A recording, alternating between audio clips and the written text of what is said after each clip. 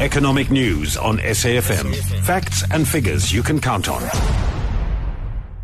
And for further perspective, we join on the line now by ETF strategist and advisor Nerina Visser. So let's start with Eskom and the news that Eskom will be allowed to claw back around 60 billion rand of back tariffs. Does not sound like good news, or is it? What am I missing here? What's the background to this, and what will this mean for electricity price hikes? Well, yeah, unfortunately, this definitely is not good news, Sakina. So this really is a ruling in the Constitutional Court yesterday, and by the fact that it's Constitutional Court, it means this is the highest court in the land. So this is the end of the legal, the battle to try and stop Eskom from being allowed to claw back these tariffs. And the background really is it goes back to 2013.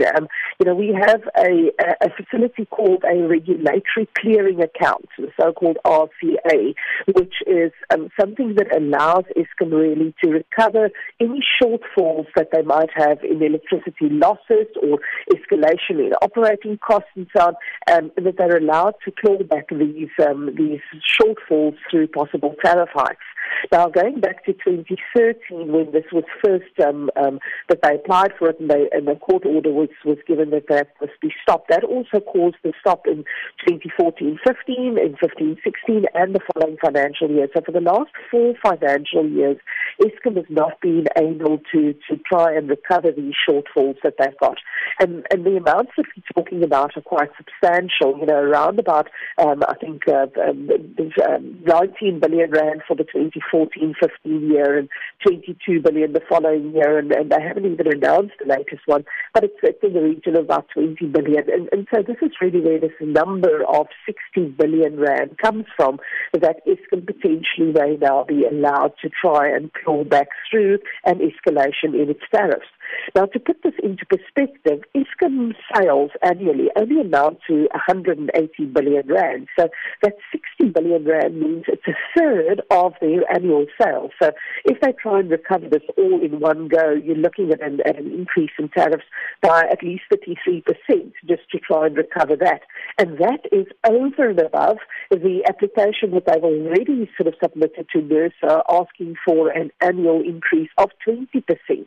So, it almost doesn't matter which way you look at it, we are almost certain to get quite a substantial increase in electricity tariffs for the next financial year and a couple of years thereafter as well. So, if anything, not only is this going to put significant strain on the consumer as well as increase operating costs for electricity-hungry and power-hungry companies, but what this also means is you will very likely find even less of a demand for Eskom electricity, so coal-fired electricity, and quite possibly just bring the demand for renewable energy further upstream and make it even more affordable. So although Eskom will now be allowed to apply for increases in tariffs to account for these adjustments, at the same time also it starts to price their product out of the range of many people. And so you will have less demand for electricity, which will result in even less sales and make them even less profitable. So,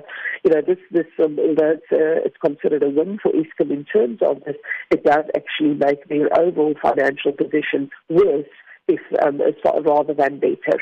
But I think any way that we look at this, yes, in for further electricity increases. We know that it's already increased substantially in recent years, and unfortunately this means that there's a lot more to come.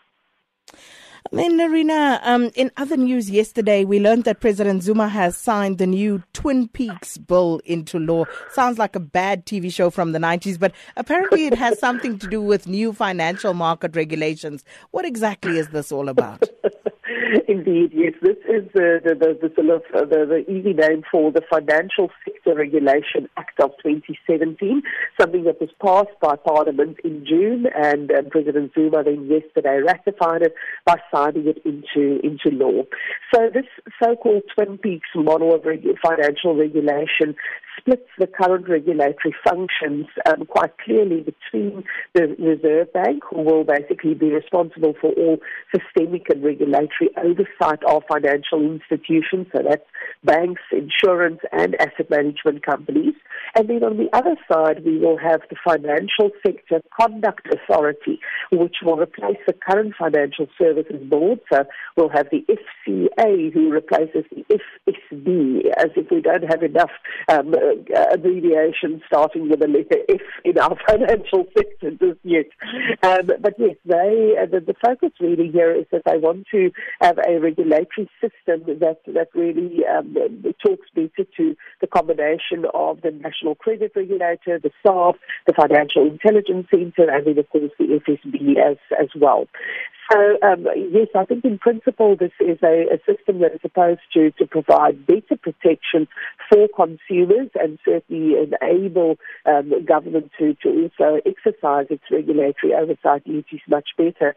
But unfortunately, as it so often happens, when you get further and more increases in regulation, the ultimate cost of these regulatory processes gets pushed down to the consumer. So as much as we are trying to focus on reducing costs in the financial sector, specifically around banking costs and investment costs as well, at the same time we have these rising regulatory requirements, and unfortunately the person that ends up footing the bill is the consumer all the way down the line. So another area in which we can probably expect some cost pressures, and as much as we might be frustrated at the moment with requirements around things like FICA, this will just renew focus in terms of regulatory oversight, what is required, and potentially could result in further frustration by consumers. So we should brace ourselves for more regulations as far as financials and investments are concerned.